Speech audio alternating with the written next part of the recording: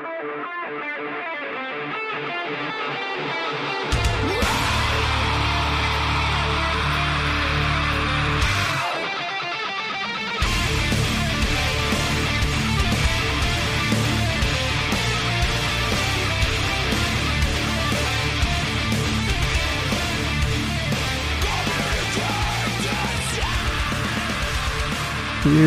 we go. Today is Sunday, November 25th. That's 1 month from Christmas. That's crazy.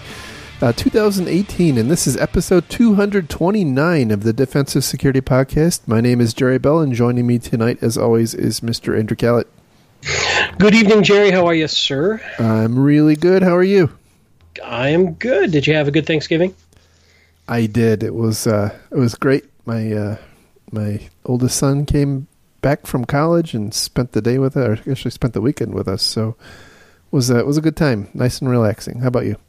It was good, but you didn't move without telling him while he was away at college? I thought that's what all parents did. Just mine? I think that was just yours, yes.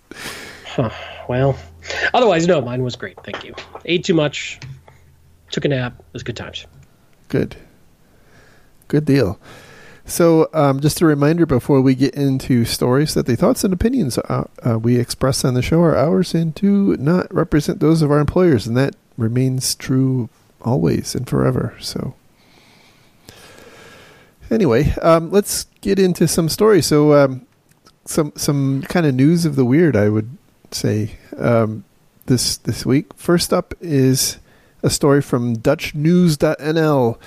The title is Internet Conmen Ripped Off Path NL for 19 million euros in sophisticated fraud. Now, that alone isn't terribly innovative or surprising.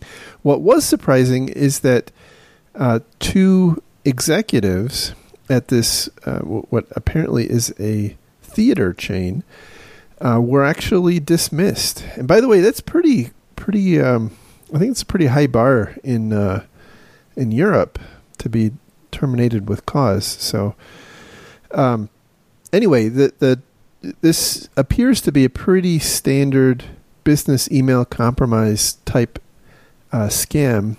There's a little bit of detail missing, but apparently the corporate CEO's email was faked, and by the way, it's not really clear if it was done as a result of the CEO's email getting compromised or if it was spoofed. But anyway, this I guess it's a subsidiary or a branch office, really a little bit unclear, ended up over the course of about 2 weeks paying close to 20 million euros to some scammers, using the kind of the old trope of, we're buying a company in Dubai and you can't tell anybody. Now, this all came to light because one of the two people who were fired actually filed a lawsuit, and I guess I'm not sure. I don't remember if it was the man or the woman, right? But lawsuit for wrongful termination, basically? Wrongful termination. Now, they apparently got, it was a mixed judgment as far as I can tell.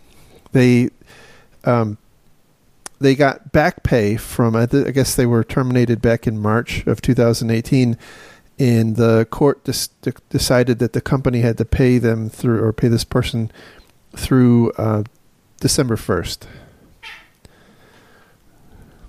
So yeah, I did think it was interesting that people got fired over it. And, the defense is what we often sort of talk about sometimes in these cases, which is that this was a sophisticated attack, that, this was an advanced criminal organization, and that anybody would have fallen for this, et cetera, et cetera. But it was an interesting attack where they got the original email asking for 826,000 euro. And then it follow on with another transfer of 2.5 million euro, and then a third and a fourth payment. Overall, just shy or just over 19 million euro before sort of the parent company or somebody else figured it out and started looking into it and saying, "Hey, what's going on?" And it's the typical, hey, you can't tell anybody. This has to be confidential. I and I alone will notify the affected parties in due time. So that power of the CEO being used to garner reaction from the people that they're targeting. So it's, fairly typical, but just walking through for those who haven't heard it much or seen it much. But yeah, that these two guys were fired once fighting it is interesting. Yeah. So I don't think the other one was fighting it, but the only reason this came to light was because this person actually filed a wrongful termination suit, and so some details were released that probably wouldn't otherwise have been released. Yeah, and I tried to look at the court documents, but they were in a foreign language I couldn't read, and Google failed me. Probably Dutch. Yeah, that would make sense. Yeah, we talked about this a little bit too in previous, shows and talks of how to defend against this, and I think, just to quickly sum up, it's really having strong processes that even the CEO's word can't change easily. I think one of the only ways you can really counter this, and make sure that even the CEO has to follow the process. Yeah, exactly. It really creates these kind of scams, I think, create some pretty strong internal conflict with the victims because it's the CEO or someone purporting to be the CEO, saying basically giving a direct order and right. You're effectively on penalty of job loss. Yeah, almost. Right. You're basically telling the CEO, no, I'm not going to follow your instructions, and that's so in a way you're kind of is damned if you do, damned if you don't. Like if it is the CEO, you're going to raise the ire of of the chief executive of the company you work for, and if it's not, you're at risk of being fired. So it's a really difficult position, and I think you're right. This has to be overtly handled. I mean, people have to understand that they can say no to the CEO in circumstances like this, and they'll be okay. I mean, otherwise, I think they're going to be conflicted, and people will continue to fall for this. Yeah, it's a tough. It's why it works. It's why it's a very effective campaign. It's really targeting some very innate, sophisticated psychological weaknesses that we have of following authority orders and understanding that certain types of business transactions need to be private and quiet. And so I think the time to figure this out is typically, as they say, in peacetime, when you're not in the middle of one of these. And also talking about talk to your folks and say, hey, if you ever suspect that something isn't right, foster the environment to do a sanity check in some alternative communication methodology. Yeah, the unfortunate part of this is that I bet you most companies don't really think about this. It doesn't even pop up on their radar as a threat until after it's happened. Right. And so hopefully people listening to the show, will take this as a lesson if you haven't already, and do something with it in your organization. But it's an interesting thing, and I wonder if over time, corporate auditors, third party auditing companies like KPMG and Deloitte and PwC and whatnot ought to provide that kind of guidance. So this is really. It again, it's not a problem until it's a problem, and so it's out of sight, out of mind, and it certainly is something that needs to be taken seriously. But like you said, who's going to focus on this in peacetime? If they haven't actually had it happen to them, that's the. Well, we're seeing a rise in this, right? We're seeing a clear trend that this is starting to become a more favored attack type. Absolutely. Because it's effective and it works, and it nets big money when it works. Absolutely. 20 million euros. That's a crap load of money. Big payday. Yeah. So, and we really only know about this probably because of the lawsuit. Right. It very well could be happening and not being reported. Yeah, especially if the companies are private, that this probably happens far more than we actually understand. So... Anyhow, work on those processes. So next story comes from Lifehacker. I think this may be the first Lifehacker post we've talked about. The title is "How Password Constraints Give You a False Sense of Security." I was conflicted about including this one, but this comes up quite a lot. There's a whole lot of debate about passwords. There's some recent news about how Microsoft is very, not even slowly, is pretty rapidly moving away from passwords to biometrics, and I think they just declared support for U2F, the Universal Second Factor, and the devices and whatnot. So passwords, I think, are kind of a hot topic in general in the security industry, and this is one of those deals where I think Troy I think it's Troy Hunt he's the person who runs the Have I Been Pwned website, where you can figure out if your email address has been involved in a data breach. His view, and I certainly agree with this, is that passwords are going to be with us for a long, long time. They're kind of the least common denominator for just security. I mean, there's a whole lot of institutional inertia and IT inertia behind the use of passwords. And so anyway, the point of this, I'd sum it up as saying a lot of the things that we do in security and in IT to try to force passwords to be more complex actually works against us. And so, as an example, they talk about when you force a password to be at least 8 characters long, you take away a huge potential space that an attacker would have to search, right? So an attacker doesn't actually have to try a 1 through a 7-character password. Right. So that they just right off the bat, they know that they don't have to do that. They don't have to look in that space. And then anytime you inject an additional requirement, like let's say 1 capital letter, a number, a special character, those also narrow the space of guesses, right? So, but the I would say the one problem I had with this article is that brute forcing passwords,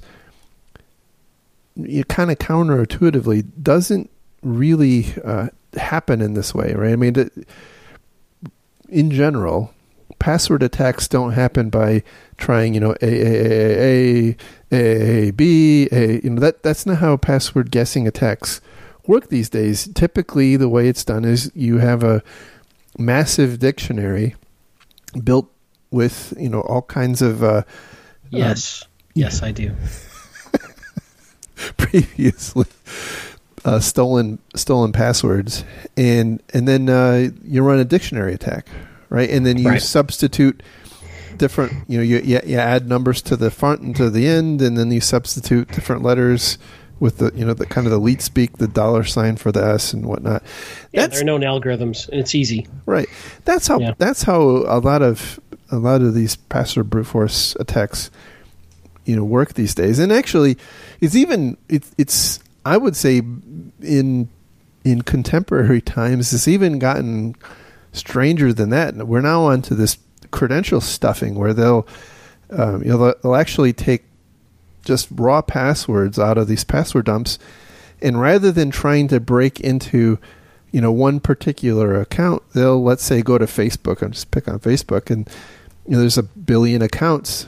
Well, they'll try, let's say, 3 or 4 different passwords on 1 billion accounts. Well, those passwords are going to work on some percentage of the 1 billion accounts, and that's how a lot of account takeovers happen. That's how a lot of email accounts are compromised. The ones, I should say, that are not the result of password reuse. So I still think, this is kind of an interesting. This article is kind of an interesting discussion, but it's a little bit academic, because I think that in general the biggest problems we have are password reuse and Well, I guess really it's password reuse. I completely agree. This is also why I really push back against people adopting the new NIST recommendations of you don't need to change your password anymore if it's sufficiently complex.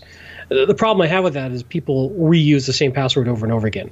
So that only, in my mind, that only works as if A, it's a complete unique password and it's of sufficient complexity, and you've got brute force detection and sort of timeout-based lockouts of people trying to do brute forces, and you can completely secure your database of passwords so it can never be, brute forced offline. So there's a lot of assumptions that go into that, and I think that's why I think it's dangerous, because I think most people use the same password over and over again. So assuming that a third-party site gets popped, they probably have the same email address or very close to other other sites, and they have the same password. So I don't necessarily need to pop your Facebook. I can go pop your Instagram somehow. And that, like you said, that email and username and password probably apply over there. So I think, again, that as we've said so many times, I feel like a broken record.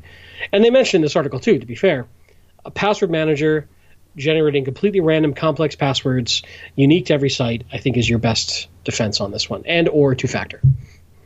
Yeah, absolutely. There was another story that came out over the past week or so, and we didn't include it in this week's show, but it was another one of those articles digging on millennials, right? And it was I don't remember the exact numbers, but it was a significant percentage of millennials interviewed by this group, and I think it was, of course, a study done by a provider of identity and access management stuff. But they found that a very large percentage of their interviewees in the 18 to 25 age group used the same password on work accounts as they do on personal accounts. And that, I think, goes to your point. You're never required on some periodic basis to change your Facebook password. Right, so your Facebook password could stay the same forever. Well, adopting the new NIST guidance, I think, kind of aids and abets the whole concept of using the same password, just like you said, the same password on both work accounts and personal accounts, which I think is a very dangerous thing. And minimally, if you're requiring those password changes, you really can't get away with that for very long, at least.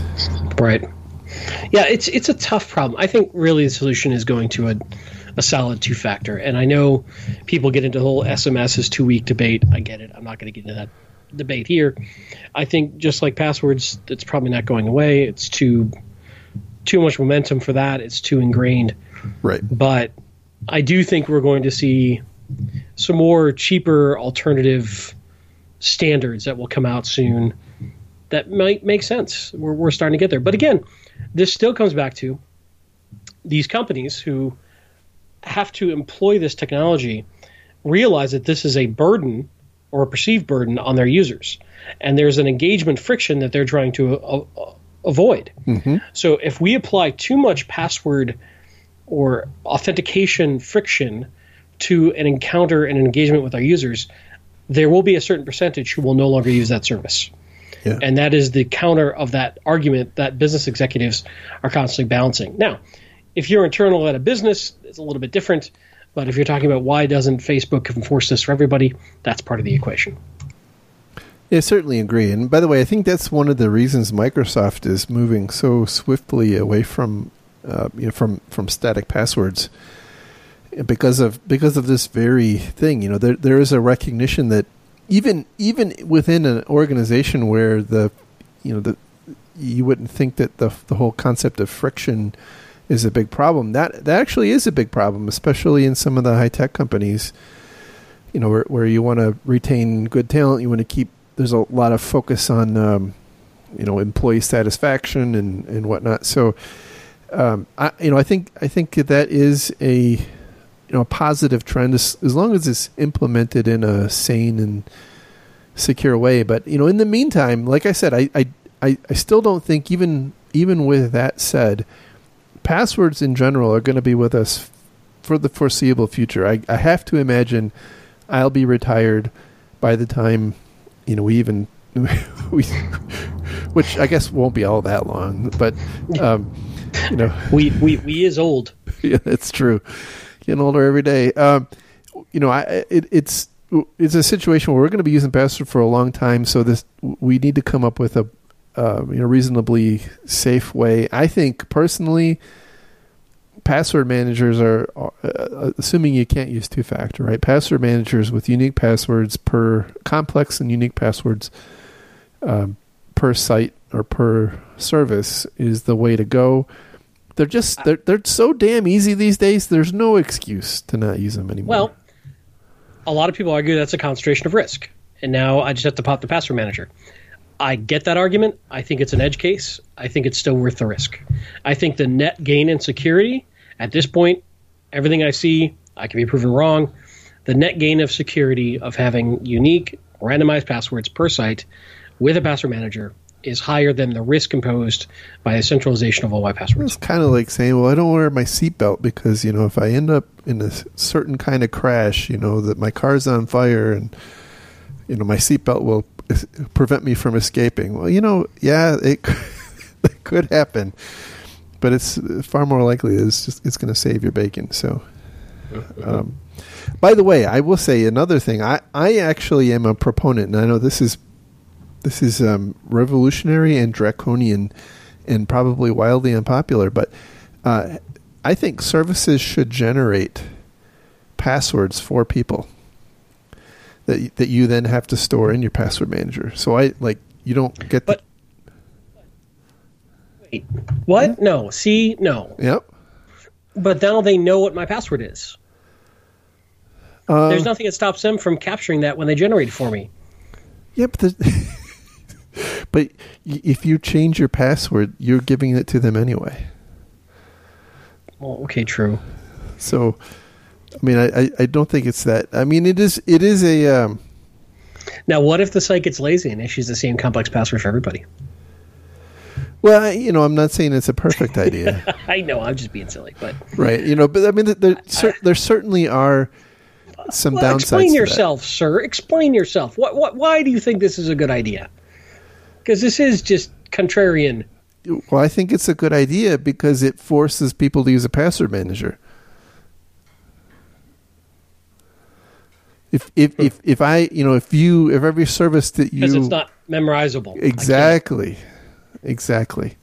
Now, what's the effect on their call center going to be when people forget this and forget to write it down, and they write it down wrong, and then they can't get back in?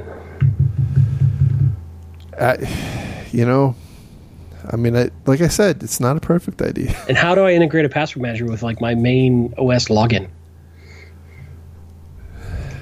Well, I mean, the password that may not apply everywhere, right? I mean, so it's not. For instance, it's not going to apply to log into your password manager, right? Right. So there. I mean, there's certainly going to be cases where it won't make sense, but I think just in general, the more I think about it, the more I like it. It's and by the way, if you want to view it as kind of more of the like the nudge type view, you could have it generate the password automatically, and then you could override it if you wanted to. You could pick your own crappy password. So kind of like, like I said, kind of the nudge thing, where they automatically sign you up for your 401k retirement deposit by default, and you can opt out, but that kind of thing. It's an interesting idea. I will ponder this craziness you speak of. All right. Okay, so moving on to the next story. This is on CSO Online. It's actually, I guess, like an op-ed. The title is "The End of Security as We Know It." I think this is the person who had a bad experience. So, can you point out on the CSO dial where the vendor management people touched you?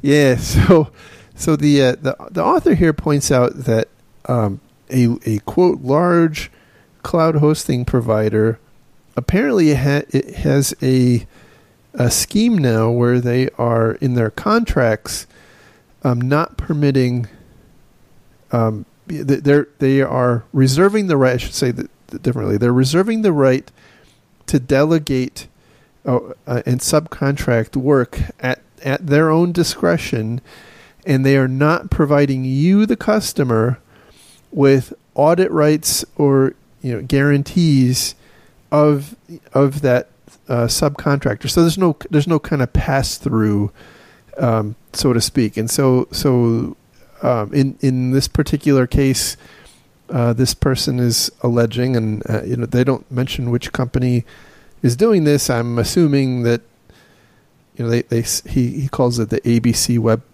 cloud hosting company. So I'm assuming that's going to be AWS, but I don't know. Say that they have a web portal where you can go in and see the name of the vendor who's subcontracted, who is subcontracted to perform some activity, and then you can try to work with that subcontractor. But the problem is, as he points out, you the customer have no contractual relationship with that subcontractor, so you have nothing. There's no legal relationship, between. So because cloud provider, well, we're just going to assume it's AWS for the sake of this conversation, okay? And I might be wrong, caveat, but it's easier to just say AWS. So AWS is subbing out stuff, and because you don't have a direct relationship, you can't do third-party vendor risk management of any variety. That's the allegation. And that's a big deal? Yeah, that's a pretty big deal. So typically, and by the way, this person goes on to describe what a normal vendor management program looks like. There's typically three key components, which is due diligence. And so your ability under this kind of agreement to perform due diligence has been stripped because your provider has unilateral authority to go in and engage this subcontractor. Now, by the way, that is not permitted under the GDPR. So that's kind of interesting. To sub? It's not to sub without explicit permission and consent of the data controller. So per subcontracting situation, or just as a blanket, yes, you can subcontract? Per subcontracting company. Oh yeah. That's a Yeah. It's one of the provisions in the law. So it's causing a lot of consternation, I'll say that. But yeah. So I got to admit, this feels like a very large company problem, not a medium and small company problem. I don't think a lot of medium and small companies are doing a ton of due diligence at the level that this matters. I don't think so, and it's also not clear exactly what kinds of services are being outsourced, right? I mean, now certainly, for instance, you wouldn't expect to be able to sign off on what kind of janitorial service, right? Your cloud hosting provider uses. At some point, there's a level of trust that you're putting into a third party vendor. Correct. Yes.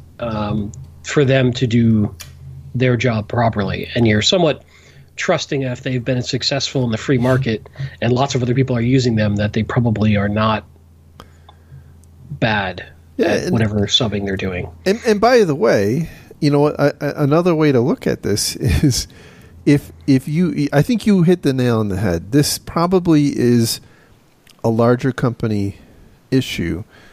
Because you're right. A lot of smaller companies aren't going to go off and they're not going to do, show me your ISO 27001 cert or whatever. But the larger companies certainly will. And kind of what this tells me is that the provider that they are talking about here probably is not really interested in that type of market, right? And so they're kind of doing the take it or leave it, The provider is, I should say, is saying, take it or leave it. Sure. And if it turns out that there's enough pushback from very desirable customers, maybe they'll come up with a different model. Yeah, and by the way, if you are, it's not a one-way street here, because if you are a massive cloud hosting provider, with tens of or hundreds of thousands of customers is completely unworkable. To think that if you're going to try to subcontract something out, that you got to go and get permission, consent from every single one of your customers. Well, that's a very good point that you make too, because this is sort of the model that I think the technology industry is moving towards, not away from. Mm-hmm. And I guess this author's pointing out this is one of the unintended potential negative side effects, but I don't think you're going to stop this train. I think that corporate risk boards are probably going to have to find a way to swallow this. They're not going to like it, though. But I don't see it changing. No, and I certainly think as IT continues to consolidate into a smaller number of large organizations, and we are actually seeing that already. It's AWS and Azure and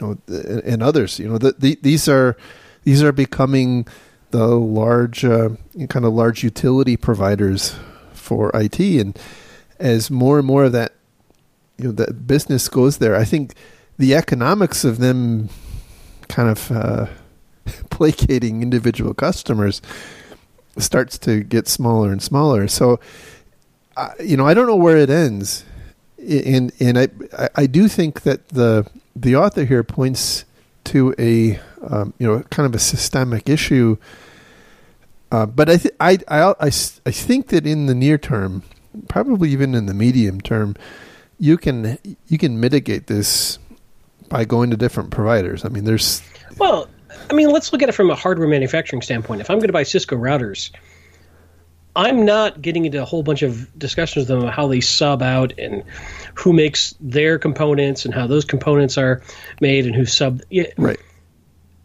So is this a silly thing to begin with? Are we wasting a whole bunch of people's time trying to do this sort of corporate governance? In a way, yes, and in a way, no. I mean, so think about one of the big trends in risk management these days, and that is, third-party risk. So think about the Target, Home Depot, OPM. Okay, agreed. But is this a lipstick on a pig sort of situation? Is this still, we have third-party risk, we have supply chain risk, but is this actually doing anything to fix the problem? Or is it hiring a bunch of auditors, and again, this is a large company issue, hiring a bunch of auditors to run a bunch of paperwork that chews up a whole bunch of resources and time, and the vendors are saying basically what the customers want to hear anyway. Yeah. And fair enough. is there any value? Wrong. You're not wrong. I'm not sure there is, but at the same time, I think a lot of this is a legal kabuki dance. Because it's a deal where everybody's trying to show that they acted responsibly. They did their due diligence to a reasonable level. Correct. And so if you don't do all that pointless paperwork, low value paperwork, then if something bad happens, you don't have a leg to stand on to say that, well, look, it wasn't us, it was our cloud provider. Well, the cloud provider is going to come back, or the victim's going to come back and say, yeah, but what kind of due diligence and monitoring did you do of that supplier? Like, how did you get comfortable that they were doing the right stuff? They were in the Gartner Magic Quadrant. Come on. Yeah, well, hey, maybe there's a new avenue of litigation that's been untapped. We trusted Gartner, and look what happened to us. Exactly. I'm not picking on Gartner. They're well known. Right. Yeah, it's an interesting question, but so I think that's the fundamental challenge is that companies I don't think reap a lot of tangible value from those vendor management practices because it is just a kabuki dance. But at the same time, I think they do reap some legal value. That's interesting. I don't know. You may be right. So anyway, but point of point of the article is, or the piece here is, things are changing, and to your point, we do have to figure out what's our response going to be. Is our providers start taking our ability to oversee them away? And I guess the other aspect of this is something goes tragically wrong, and lawsuits spin up. Who can you sue? Yeah, exactly. That's right. And by the way, part of being able to sue is demonstrating that the other party acted in bad faith and whatnot. So, anyway, moving on to the next story. This one comes from careersinfosecurity.com. I guess that's one of the many brands of the health info security and bank info security and whatever infosecurity.com network that they have. The title is Breach Settlement Has Unusual Penalty. Pretty interesting story. We talked about this particular breach at the time. There was a company called Virtua Medical. I don't remember the full name of them, but this is a medical provider in New Jersey. This provider outsourced to a company called Best Medical Transcription, based in Georgia, I think. What was it really the best? As it turns out, no. So Best Medical Transcription, and then apparently in turn engaged another third party. Now, as an astute listener may realize, healthcare provider outsourcing medical transcription services is going to certainly be a HIPAA relevant type service, and you have to have a business associate agreement. Well, I'll cut to the chase. Best Medical Transcription screwed up in a bunch of different ways. The owner apparently made a change to the website where these transcription, the transcribed files and the audio recordings were hosted during an upgrade, and it resulted in all that data being publicly accessible. It was indexed by Google, and interestingly, it was on an open FTP site, and Google still is indexing FTP sites. Correct. Which I was unaware of, that they were still doing that. Absolutely. Fascinating. So, again, that was several years ago. I assume they still do, but in any event, this Virtua, the actual healthcare provider, ended up getting fined by the Attorney General of New Jersey, and then they actually also went after this Best Medical Transcription for a number of different violations, mostly of HIPAA. And one of them, by the way, was that they didn't in turn have a business associate agreement with their with this subcontractor in India. So that was kind of interesting. They didn't perform risk assessment, and they screwed up in the first place. But in addition to a $200,000 fine that this company had to pay, the owner of Best Medical Transcription is barred from operating a business in the state of New Jersey. Wow. Which is really fascinating. And that's kind of the I'd say the lead in this story is that, this, I had never heard of this kind of sanction before, but yeah, this person is not permitted to own a business. He's not permitted to own more than 10% of common or of any type of stock of any New Jersey-based company. He can't be on the board of directors of a New Jersey-based company, and a bunch of other related restrictions. I mean, that smacks of serious ethics concerns. Yes. Right, as opposed to a technical mistake. Correct. Right? This is, we don't feel you're ethically moral enough to, that's probably not the appropriate term, but, we don't trust you to ever run a business in our state ever again. Get out. Yeah. Clearly, my read of this was, we really wish we could put you in jail, Mm-hmm. but apparently there was nothing in criminal in that direction that would allow that. So, but you're right. This is an odd and heavy-handed sanction, and the article does point out that this is not completely a one-off. There apparently were some other similar kinds of cases, although I would say the other cases that they referenced were more that the company, like an insurance company, was barred from doing business in a particular state for a period of time as a settlement for some wrongdoing. But I didn't read anything where a specific person was barred from owning or running a business in a particular state. So, really interesting stuff. It kind of goes back to we have to act ethically in IT and in IT security, and B, as time goes on, the legal landscape continues to evolve, and businesses and leadership of businesses can be held personally accountable. I mean, there's been a whole bunch of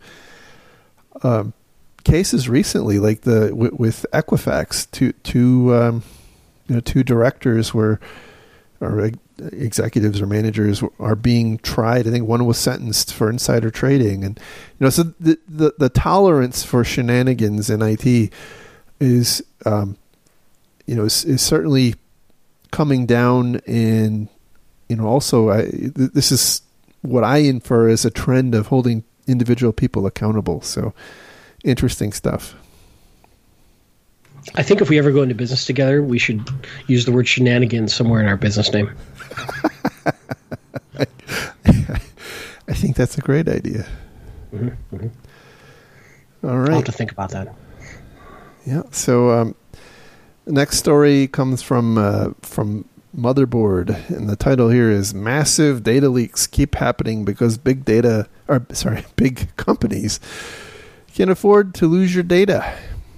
So this is I would say an overly cynical look at why companies are continuing to experience data breaches, and the long and the short of this article is, well, it's not economically painful to avoid breaches, and therefore companies that don't have a strong incentive to it's more expensive to avoid it than allow it to happen.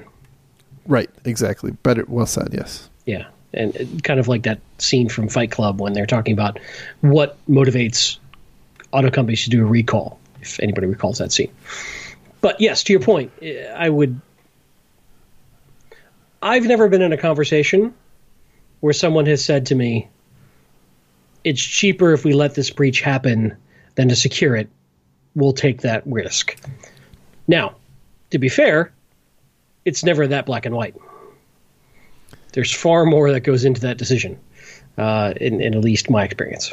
But go on with your summary. Sorry. Yeah. So I mean, I think that is the long and the short of the article. It goes on and adds a lot of detail about the Ponemon cost of a breach survey, which I continue to have concerns with. That they indicate that the average cost per data breach globally is $3.86 million. That's per individual breach. Yeah, per individual breach. In the U.S., that's the global number. In the U.S., the average is $7.91 million. The problem with, just to go off on a slight tangent, the problem with this number is the same problem you would have if, let's say, Bill Gates or I guess we have to substitute Bill Gates with what's his name from Amazon. Damn it. Jeff Bezos? Jeff Bezos, thank you. I'm getting old. So it's a problem if Jeff Bezos, lived on your block. Obviously you wouldn't, right? But somebody asks you, what's the average income of people on your block, well, he's going to totally skew the average. And so that's the problem with this, right? It's when you have a bunch of probably really inexpensive breaches, and then you have a couple that are super expensive, the average comes out to be inordinately high. I'll say that. So I don't think the average is actually that high. I think the average is the breach, the cost of a breach that most companies are most likely to have to incur is going to be significantly lower than that. Yeah, which by the way doesn't help the story any, right? Because this just means that it's even more financially. Companies have a financial disincentive, I think, to spend too much on security because it's it's not that painful. And so that's why, by the way, why I think we see laws like GDPR and like the new EU NIS and the new California data breach law, and I think we're going to continue to see those because they're, in the absence of what I'll call free market forces penalizing companies, governments are going to step in and do that for them. Now, I think there's a fundamental question if what is the real harm to a person if they continue to do business with a company that's lost their data? This gets into really weird sort of game theory around economic incentives and disincentives, and this gets really esoteric very quick. Now, you know me, I'm a free market guy. I prefer that over government regulations most of the time. But I think the problem is the free market moves slower than most people want it to move. Companies aren't punished fast enough, and the government clearly moves much faster than the free market in many cases. So, yeah, I have trouble with this article. I think, like anything, a company has to find the right balance of how much to spend and where and how to spend that money to mitigate risk. But they can never get to zero risk. You can't get to zero risk and do business. So you can also overspend on risk mitigation, and you want to be efficient with your resources. You're trying to make money and employ people and ultimately be a profitable business. So, and there's no perfect solution. If there were a perfect solution, we wouldn't have this massive industry of random people trying to come up with random solutions to all these new and emerging problems every day. So it's not as black and white, I think, as a lot of people want to think it is. But I don't know. I'm pretty cynical. I'm not this cynical. I will tell you, though, that it usually comes down to we know how to secure things, but the cost, whether it be in terms of business flexibility, in terms of real dollar cost, in terms of what else do I want to impact to users, usually exceeds the value. Again, when you get it's like a hockey stick curve, or I should say a chart where it curves upwards dramatically as you get closer to zero risk. The cost to increment less risk goes up dramatically each step you get closer to zero risk. And there is a sweet spot that I think companies are always trying to find in an environment that is dynamic and ever changing. Yeah. So I think that the thing that is different here is that there's a delineation between a company losing, let's say, its intellectual property and the personal data of its customers, right? Because the one is an asset that harms them if they mishandle it, and the other is an asset that doesn't harm them if they mishandle it. I mean, it doesn't harm them directly, right? It's they don't lose a competitive advantage if Equifax structurally didn't lose any. The value of their company, the value of their intellectual property and what they do didn't decrease when they lost all of that data. Well, potentially their contracts with third parties might have been impacted, which future revenue growth is impacted, which can. Correct, and I guess you're right. You're right. I guess what I'm saying is their book value didn't change. Correct. Right. The assets they hold didn't go down. They didn't. They weren't robbed of money. They don't have to go and recreate some new some intellectual property that is now out in the open, and they have to reestablish their market dominance or what have you. And that's so the only person the only group that's harmed directly is the individual people whose data they quote mishandled. And I think that's where I think a lot of people have misgivings, and so it in a way it's kind of like thinking about a bank or an investment house, but rather than it being money that the money of individual people, it's their personal data, and so I think we would be intolerant of a company mishandling our bank or an investment company mishandling our investments. So we don't value PI very high? I think that's the kind of the fundamental, and I'm struggling to put this into words. It's kind of coming to me as I'm talking here, but I think that's the fundamental analogy here is that in the case of banks and investment companies, there's a lot of regulation on how you have to handle that money and how you have to protect that money and whatnot. And that same sort of regulation that scheme just doesn't exist in the world of personal data. But the harm and consistently, right? Right. But the harm to individual people is not completely unlike, having money taken away from you.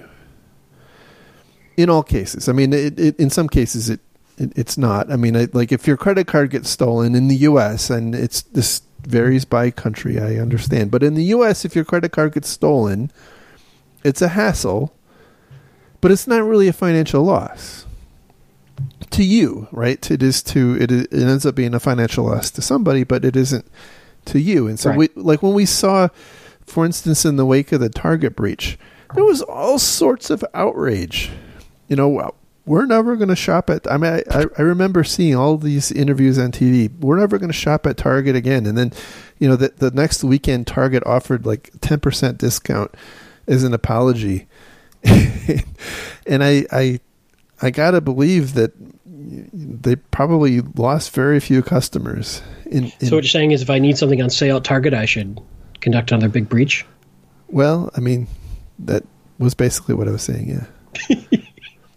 Long way of getting there. But anyway, I think we just don't have the economics of this correct.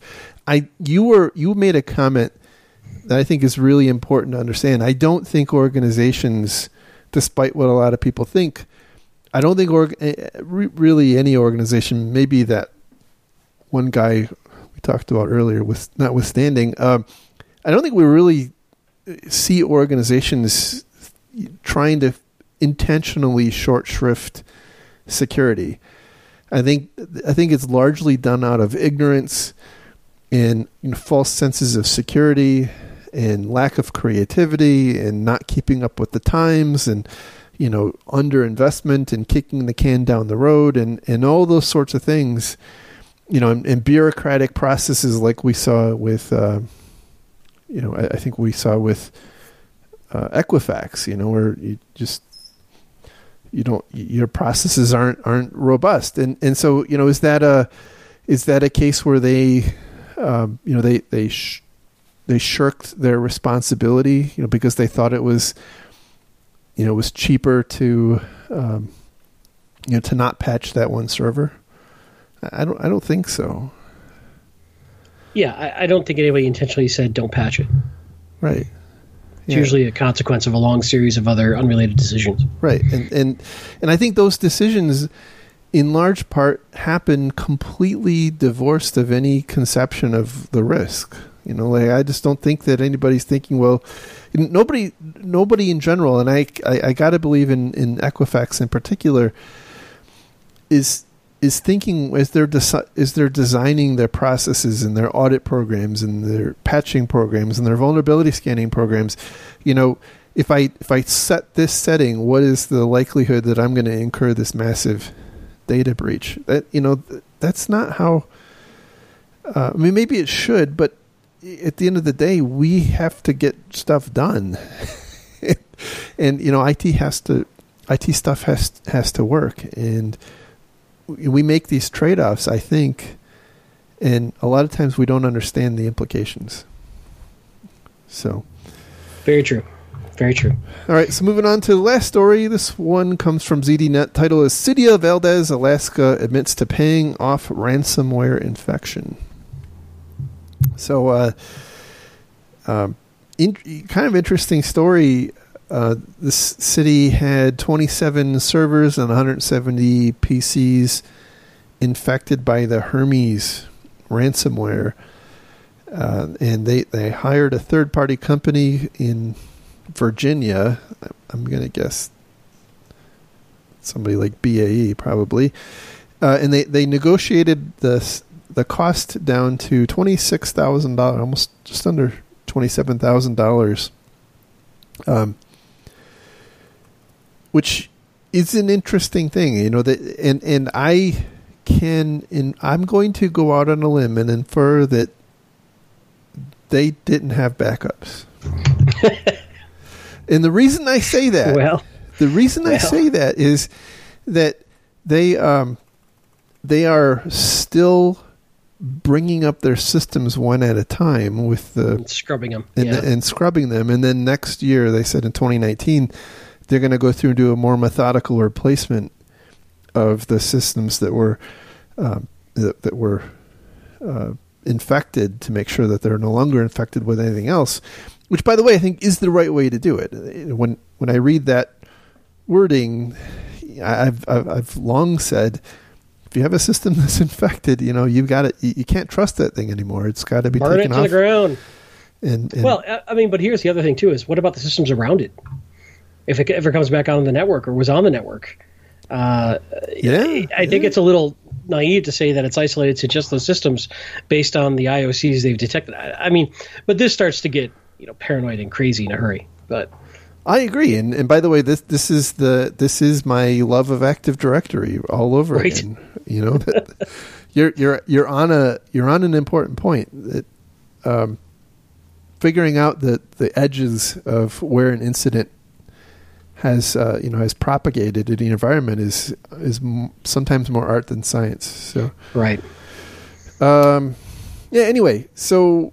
I think that that this story kind of indicates that they didn't have backups to fall back to, and so they're, this does not appear to be a situation where they determined that paying the ransom was the shortest path to getting back up and running.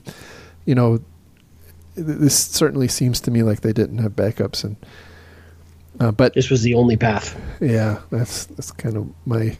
So, my read. To be clear, I'm not condemning them for paying the ransom. I know some people say that you should never do it. I've come across a lot of cases where it makes sense. It sucks. It's not ideal, but it may make sense. So I think it's easy to judge when you're out in the middle of the situation. But I think that we have covered a number of situations where it may be the right thing to do in the short term. Yeah, well, I think even the FBI has issued kind of conflicted messages about this.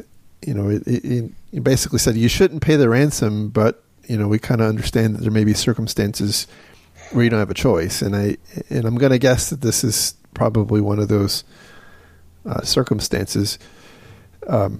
But again, you got to do what you got to do. It is unfortunate because typically that you're just propagating the problem. You're you're funding future bad activity. So yeah. Ideally, you don't want to pay it, right? And there's no guarantee that you're necessarily going to get your data back. Correct. And then, do you become a favored target of opportunity for people? Once you've paid, are you now in the little black book of targets? Well, one would hope that if you pay, you understand the root cause of the initial compromise and you fix it. But sure. Yeah. So they later in the article, they do go on to talk about how there was some concern that there may be a targeted campaign against government agencies in this particular part of Alaska. But upon further investigation, there were different types of ransomware affecting different jurisdictions in the same area, apparently by different actors. But the person they interviewed here did say that they believe that most of these were the result of the Emotet infection, which we actually talked about, I think, on the last show. This is, again, where kind of coming back to a lot of this cybercrime stuff is becoming industrialized, and there's an initial hook to get something like Emotet installed in organizations, and then access to that is auctioned off. And some people will install Hermes, and some people will install, SamSam, and some people will install something else. So, that this is, I often hear though, why me? Why would, why would a bad actor want to come after, my little city? Well, the reality is, you're just there. Somebody in that government agency managed to get themselves infected. They showed up on a dashboard as available to purchase, and bing, bang, boom, there you go. I mean, it's nothing personal, just business. So, and by the way, I think that model of economics in cybercrime is becoming more common. I'm seeing it happening more and more, and it's concerning because it allows everybody to specialize in that right. attack chain. The person or group who's getting that initial foothold, they can do it in any number of different ways, whether it's through an open RDP server with a weak password, or whether it's through a phishing email or a watering hole attack. They just have to get that initial foothold, and then they can go off and sell that access to whoever will pay for it. And you could very well end up with some kind of lame ass initial intrusion, being leveraged by some sophisticated nation state. So watch out. So, anyway, anything more you wanted to say on that one? No, I think we've covered it pretty extensively. Yeah, I'm good. All right. Well, that's the show for today. Happy belated Thanksgiving to everybody in the U.S. The holidays are upon us once again. Thanks to our Patreon donors. You can just a reminder, you can find links to the stories we talked about today on our website at www.defensivesecurity.org.